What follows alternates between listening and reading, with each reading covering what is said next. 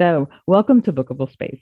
In this episode, we're joined by Marisa Noelle, who will be reading to us from and talking about her book, The Unraveling of Luna Forrester. Marisa, thanks so much for joining us. Congratulations on winning the Interfere YA Thriller Awards and on all of the book successes. Thank you so much. It's great to be here and chat books with you. And it's obviously a delight to have won an award for the book, which is not something I thought would ever happen. So obviously I am grinning ear to ear. It's been fantastic. Oh, wonderful. And I'm looking forward to hearing you read. So let's dive in. Can you please tell us about The Unraveling of Luna Forrester? I can try. Luna is one of these books that's really hard to talk about because of spoilers. But let's just say it's a very loose Red Riding Hood retelling, and it takes place in a forest, and it basically follows a group of 17 people who are a found family. Not all of them are human. There is an angel, a telepathic fox, a beacon of light, and a griffin involved in this group. And they experience a house fire. And all we know as readers is that they have to flee the scene. They can't be found by the authorities and go through the woods to grandmother's house. And one by one, they start getting picked off. And we have to figure out what's going on and why this is happening to them. So that's pretty much all I can say without giving anything away. That sounds like quite a lot. And I think it's already gotten us interested in knowing what's going to happen. So with that in mind, could we have a reading, please? Absolutely. So I'm going to take you to the beginning, which is my chapter 1, where it all happens. And this is from Luna. Unable to drag a breath past my chest, I ran down the hallway, scraped at the door handle, desperate for it to turn. Finally, it opened. I stuck my head around the door and peered into the gloomy interior. Caleb slept, his mouth open and his covers kicked off to the floor. Tyler's massive bulk faced the wall. I swiveled my gaze to Matthew. He held a book and a flashlight in his hands, a hardback textbook of some kind. I couldn't make out the title. He raised his head and smiled. Couldn't sleep. I shook my head and inched into the room. With a trembling hand, I wiped the sweat from my brow. Even the roots of my hair were damp. I shut the door behind me and leaned against it. The smell of dirty sneakers and sweaty socks lingered in the air. I had a nightmare. Matthew sat straighter, his book falling to the floor with a soft thud. The same one. I nodded. He held out his hand. Thank God for Matthew. He never minded me interrupting his nights. He was the only one who could banish the images. He tiptoed across the room and sat on the edge of his bed. He threw an arm around me and gave me a squeeze. A tear leaked out of my eye. All I could see was the blood in my dream. But it wasn't just a dream. It was a memory. Shh, Matthew said. You're whimpering. You'll wake the others. Tyler stirred. Matthew laid a finger across my lips while we waited to see if Tyler would wake. But he rolled over, his toned bicep covering half his face. I hadn't seen him over the summer. He'd been training for weeks, determined to retain his varsity quarterback position when the school year began. His arms rippled with newly defined muscles. I liked to watch him chop wood on the stump in the yard. Such power, such strength. Caleb muttered in his sleep. Sweet Caleb. I longed to reach out and wipe the smudge of dirt from his young cheek. He'd spent all summer building dens in the woods and camouflaging his face with mud, and sometimes terrorizing his little sister with sticks, pretending they were swords. Shall we go outside? Matthew asked, so we don't wake the others. I stood. Matthew went to the sash window and threw it open. He climbed onto the roof and offered me his hand. I scrambled after him. He slid the window down behind us, leaving it open a fraction. The sweet smell of pine trees drifted towards us from the forest and helped to settle my stomach. I inhaled deeply, and my hands ceased to tremble. I gazed over the yard and forest beyond. The dark pine stretched up to the full moon, almost reaching it. As we settled ourselves on the roof, I shivered. The stars were out in all their infinite glory. This far up the mountain, their undiluted light shone almost supernaturally. The immense blackness of the sky hinted at what lay beyond, a stretching, never-ending universe. Sometimes I wished I could be among the stars. Maybe things would be easier. I spotted the constellation Orion, my favourite. Obsidian's wind beat against the black night. It took me a moment to locate him, camouflaged against the inky darkness. I followed the path of the blotted-out stars. He flew in high circles, throwing me the occasional squawk. It echoed through the trees, and I wondered why no one else had ever discovered him. A griffin of midnight black and a wingspan equal to the length of 2 buses, almost as big as a house itself, one of its kind, hidden away. And then I remembered. No one else would ever know him, because he was all mine. Only mine. I smiled. The nights are getting colder, Matthew said. He removed a loose roof tile and brought out a tin. Opening the small box, he took out a pre-rolled joint. Looking at him, I threaded my arm through his. My chest tightened as I felt a rush of love. He was my favourite. Of course he was. He always would be. School starts next week, I said, accepting the joint. Bent my head as he lit it, inhaling deeply. I felt the head rush and the edges of the nightmare slip away. SATs soon. They're going to work us hard this year. Are you ready for it? Matthew smiled. I've got pre-season training first. You were the fastest person on the track team. I rested my hand on his thigh. His warmth seeped through his sweatpants and into my cold hand. I took another hit on the joint and offered it to him. He shook his head at the joint. I could never tempt him. He took his training and health seriously. I was slightly envious of his willpower, the clear lines he lived by, but he never judged. That was one of the things I loved about him. You haven't had the dream for a few weeks. I shifted my gaze to his face. A small frown interrupted his smooth brow. 6 weeks, 2 days. You've had a nice summer, no dramas. I exhaled a perfect smoke ring toward the sky. The stars wobbled, the effects of the marijuana taking hold. It helps, being around all of you, not seeing the pitying stares at school. I shivered again. In the distance, an animal barked, or yelped. Maybe it was Ulrich. Did the others know? Matthew touched my hand, and a fire flamed under my skin. I looked through the window. The rest of my convoluted family slept during this dark hour of the night. About my mother? I asked. Matthew shook his head. No, I meant about you and them and, you know. I did know, but I didn't like to talk about it. When my father went away to work, Felisa and Joseph took care of us all, and Alessandra. They were the oldest members of our group, the surrogate parents for the kids that didn't belong. I didn't belong. Not really, not without them, and I didn't like to think about it too much. It magnified my differences. If I could change, I would. If I could get along without them, I would. My throat went dry at the thought. I needed them, especially after what happened to my mother. Blood. So much blood. I gripped Matthew's hand.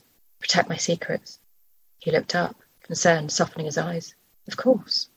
You always take care of them, won't you? I asked, suddenly gripped by the fear that something would happen to them. Us. Me.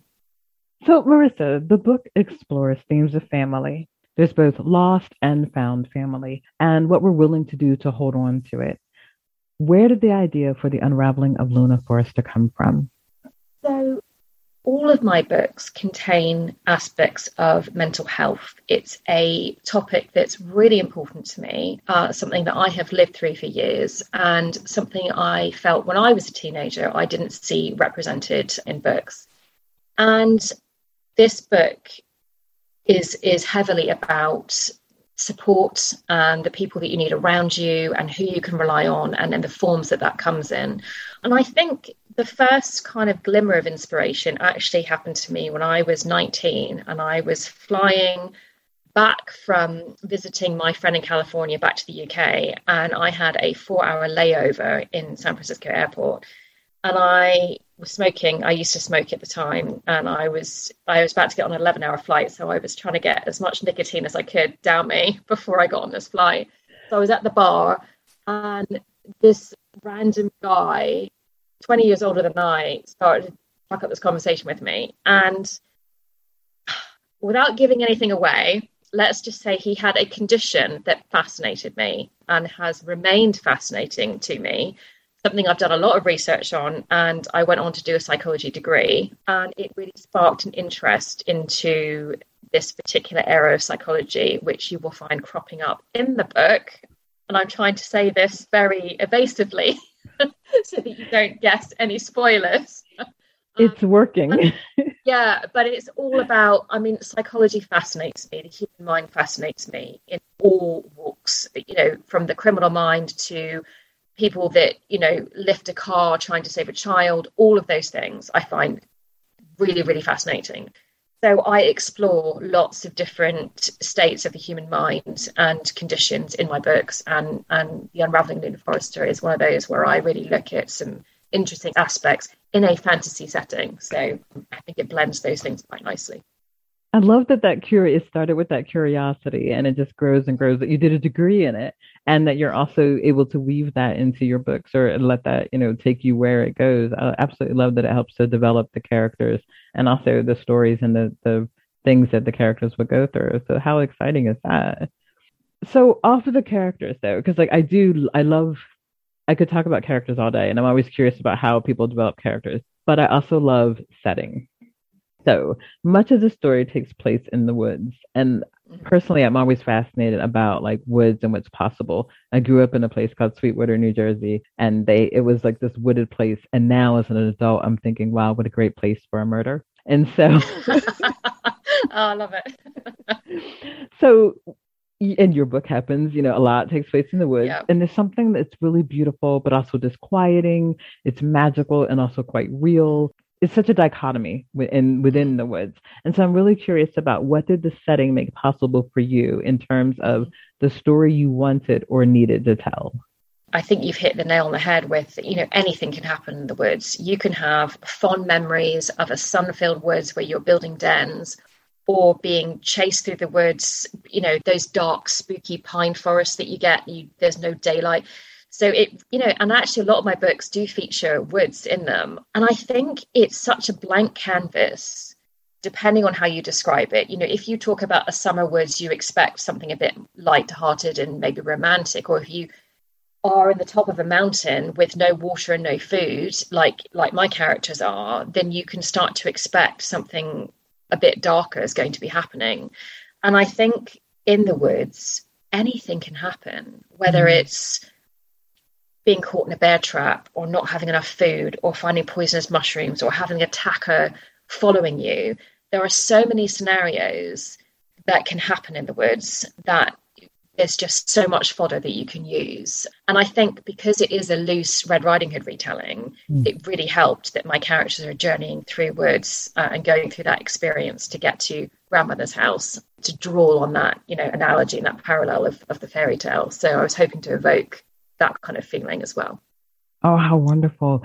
Could we have another reading, please? You can. So I'm going to read a little bit from chapter 2, which is from Matthew's point of view. Smoke billowed along the cabin's upper hallway, obscuring the windows, turning everything hazy. Fire! Matthew yelled. Luna. He had to get to Luna. He ran down the hallway, pounding on the bedroom doors. The timber frame of the house shook under the power of his violent thumps. Fire! Wake up! Fire! He coughed, struggling for breath, and lifted his t-shirt over his nose and mouth. The door opened. Piper peered out, sleep glowing, her eyes half closed. One look at his face and the smoke billowing behind him, and she dashed back inside to wake the others. Luna. Where was Luna? Matthew threw open her bedroom door, but she wasn't there. Her sheets spilled off her mattress and puddled on the floor. Her curtains blazed a trail of flames, mantling an open window. On the ledge sat a trio of church candles, an incense holder, and a framed picture of her at last year's homecoming dance, all burning, wilting, fading from existence. Luna? He was tempted to check the closet or under the bed, but she wasn't in the room. It didn't look like she'd been in the room all night. One of her nightmares. He checked his watch. 2 a.m. She must already be outside. Fire! Matthew called, retreating and closing her bedroom door. Coughing into his elbow, he kept his shirt over his mouth and nose. He ran back the other way, making sure everyone was up. His eyes watered and stung as he fought his way through the thickening smoke. He attempted to push it away, but it was so dense, almost opaque, like a solid substance, and it quickly filled any gap he temporarily cleared. Scalding door handles burned his palms as he fought entry to each room. He ran into the nursery and plucked the youngest, Nell, from her cot. She screamed in his ear, her arms and legs as stiff as rolling pins. He looked for the others, doing a count in his head. Nell, Jasmine, where was Caleb? Had just graduated to the big boys' room, but Matthew hadn't seen him there, and sometimes he crept back here to sleep after his night walks. He gestured for Jasmine to follow. She slipped her shoes on and snatched her denim jacket from the floor and grabbed a stick doll from the bed. We need to go. Where's Caleb? Matthew raised his voice above the crackle of flames and the cries of his friends. He looked wildly around the small room, hoping Caleb would magically materialize. Not here. Jasmine balled her jacket under her arm and clutched the stick doll to her chest. He hasn't been here all night. Outside, now, Matthew said, pushing the 8-year-old out the door. He glanced once more inside. The window shook with an unseen vibration. A menacing shriek from beyond the house permeated inside. The noise almost reversed his blood flow. Ulrich? But Ulrich had never made his stomach churn or his jaw clench. The window vibrated again, almost rippled, threatening to implode. They didn't have much time to get outside. He coughed, spluttered. It was almost impossible to draw breath. Nell was still screaming in his ear. He stuck his little finger in her mouth, and she silenced almost immediately. He glimpsed her winter onesie hanging on a hook behind the door. the one with the Arctic foxes chasing after snowflakes. She had grown so much over the summer it might not fit anymore, but he didn't have time to delve through the wardrobes. He grabbed it and dashed out the door after the others. With Nell balanced on his hip, Matthew ran down the stairs and joined a melee of terrified people scampering for the back door. He couldn't be sure, but it seemed everyone had made it out of the bedrooms, into a head count outside. They scrambled into the small laundry room, grabbing coats and boots and whatever they could reach. Shoving his feet into his boots, he spotted Luna's red coat hanging on a hook and tucked it under his other arm before tumbling outside. Luna. Where was Luna? Take care of them, Matthew. How long ago had she said that? Was it only 3 nights? Did she know this was going to happen? Of course not, she couldn't have. Matthew shivered as the night air wound round his limbs. Overhead, the large, round moon smiled benignly, its face beaming down at them. He drew in a deep breath of pine-scented air and coughed the smoke out of his lungs. Retching, he spat muck onto the ground. They huddled by the enormous oak which marked the boundary of their unfenced yard, the one with the swing that Hope spent hours in, not swinging, but drawing in her notebook. Now the swing was empty. Matthew passed Nell and Luna's coat to one of the others and turned back to the house. Orange flames engulfed the entire right side of their home, curtains and wood blazing, without forgiveness. It had been a hot summer. No rain for over a month, an unprecedented heatwave. The house was going up like kindling. Luna! He called, his gaze glancing over the tops of heads, but the smoke wasn't done with him. He doubled over in a coughing fit. His eyes stung and his lungs burned. A deep, searing pain ricocheted the length of his old scar. He felt for the risen ridge between his shoulder blades, almost convinced he was alight. There was no fire on his back. Luna? He called again. He stumbled through the crowd, counting heads, but they were all moving about and searching for each other, and he had to keep starting over. 17 wasn't that big a number. If they'd just stay still, he'd be able to count them. He didn't see Luna. Where was Luna? Wow. And you know what? I realized I was enjoying your answer to the other question so much that I jumped right into the other question and skipped your second reading at that time, so that now I have to ask you for, before we go, another reading like back to back. But I am enjoying hearing you read, so it's such a treat. So thank you so much. Thank you. Okay, this is from chapter 4, and this is also Matthew's point of view. Into the woods they went. They had no choice. Anything was better than facing the authorities. Hope walked ahead of him. Matthew thought back to the one time he'd peeked in her sketchpad. Her imagination was vivid, startlingly so. Most of the drawings of fantastical beasts and nightmare scenarios took place in a hastily sketched forest, but that didn't make them real. That didn't mean this forest. The group spread out through the trees.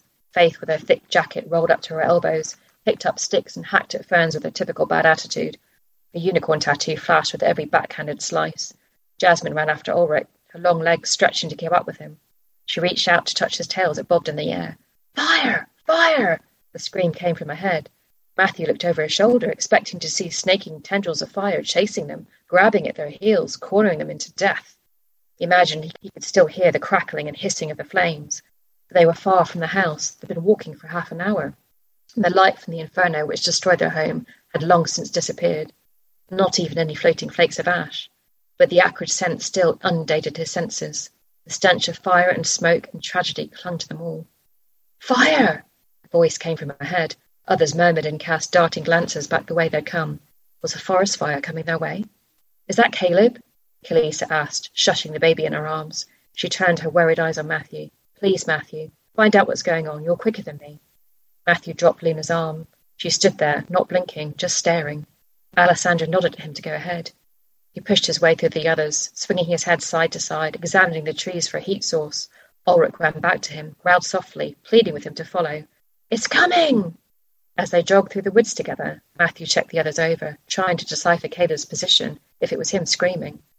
Joseph, Kalisa's husband and father to the 3 youngest, followed Jasmine, shouting warnings for her to slow down. Matthew bit down on his lip as he jogged, pointing farther ahead. Had he given Caleb too much responsibility when he had asked him to help lead? When Matthew reached Caleb, Ulrich was there, standing guard. Caleb lay on the ground, his arms and legs thrashing, despite Faith holding him down. She swept a muscled leg over him. That worked. Her strength was all in her dancer's legs.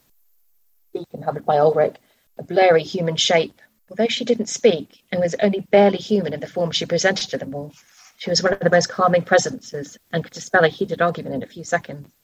Humanoid in shape, her essence was mostly made up of a shimmering golden light. the light that kept the shadows at bay as they trekked through the forest. Her golden aura leached into the fox's fur and illuminated the immediate area. Matthew's breath plumed on the frigid night air. He hadn't realised it was cold. He'd been thinking about the fire and heat. "He's having a vision," Faith exclaimed, receiving a flailing fist to her jaw. She fell back, losing a flip-flop. Ulrich bark once. Matthew dropped to his knees and tried to grab Caleb's arms. The young boy's eyes rolled back into his head and flashed white. Matthew pinned Caleb's arms down on his chest with one knee. Faith recovered her flip-flop and rubbed at her reddening jaw. "Thanks a lot, C," she muttered. "It's not his fault," Matthew said. "It's a fine time for a vision." Matthew rolled his eyes. "At least it wasn't my feet," Faith said, still rubbing her jaw. "Is he okay?" Joseph slid to his knees beside Matthew, the beads in his blonde dreadlocks clattering over his shoulder. Kalisa hovered back, jostling the baby, trying to keep her asleep, but her eyes were trained on her son. "He's having a vision," Faith said, "and he keeps screaming about fire." A pendant attached to a choker around her neck swung gently, one of Ulrich's milk teeth. "I'm here now, son," Joseph cooed to Caleb. His hand went to the boy's head, smoothing back damp hair from his forehead. "I'm here." While Joseph hoisted Caleb's torso onto his lap, Matthew grabbed hold of his kicking legs. "The fire! It's coming back!" The tendons on Caleb's neck protruded and his eyes rolled around in their sockets. "I'm not sure it's a vision. Maybe it's just the aftermath of the fire affecting him now," Matthew said. But a flap of wings above him made him doubtful. Obsidian circled the treetops, and that could mean more fire. As Alessandra had said, the forest was dry from a summer of no rain. If the fire crew hadn't got the remnants of their house under control, it could spread, maybe engulf the entire forest, depending on the winds. Matthew performed a quick scan of the area. There was no sign of fire, not yet. Caleb stopped thrashing. He opened his eyes and sat up straight. "The fire isn't over." His voice rang clearer than the mountain ice that surrounded their home in winter. "There's more fire to come. There's more everything." His eyes closed and his breathing slowed, then his head dropped. The visions always took it out of him. Sometimes he'd spend the whole next day in bed, sleeping it off. "Great," Faith muttered. "Fine time for a nap." "We really can't stop," Matthew agreed with her for once. "We haven't come far enough from the house. If they search the woods—" I know, Joseph said. "You don't have to tell me what's at stake." He lowered his voice. "How is Luna?" Matthew sighed. That was the million-dollar question. Alessandra whispered to her, but she remained frozen, barely blinking, staring at nothing. "We need to get to grandmother's house." "Why is that so important? Why can't we just go back and wait for her dad?" Joseph asked, a deep frown cutting across his brow. "You really don't know?" Joseph shook his head, making the beads at the end of his dreadlocks clatter again. They really didn't know. Why hadn't Luna told them? Why had she left it all up to him? Wow, full of secrets. So where can we buy The Unraveling of Luna Forrester? So any place of your choice. It is available in, Amazon or Waterstones if you're in the UK. Any of your indie bookshops you can order in, or my website, which is marisanoelle.com. You can order signed and personalised copies, which I'll be delighted to do. So any way you like. I absolutely love that. Thank you so much for being our guest, for reading, for answering all the questions. It was such a treat. Thank you ever so much. It was a delight to be here and to read. I love it. Thank you.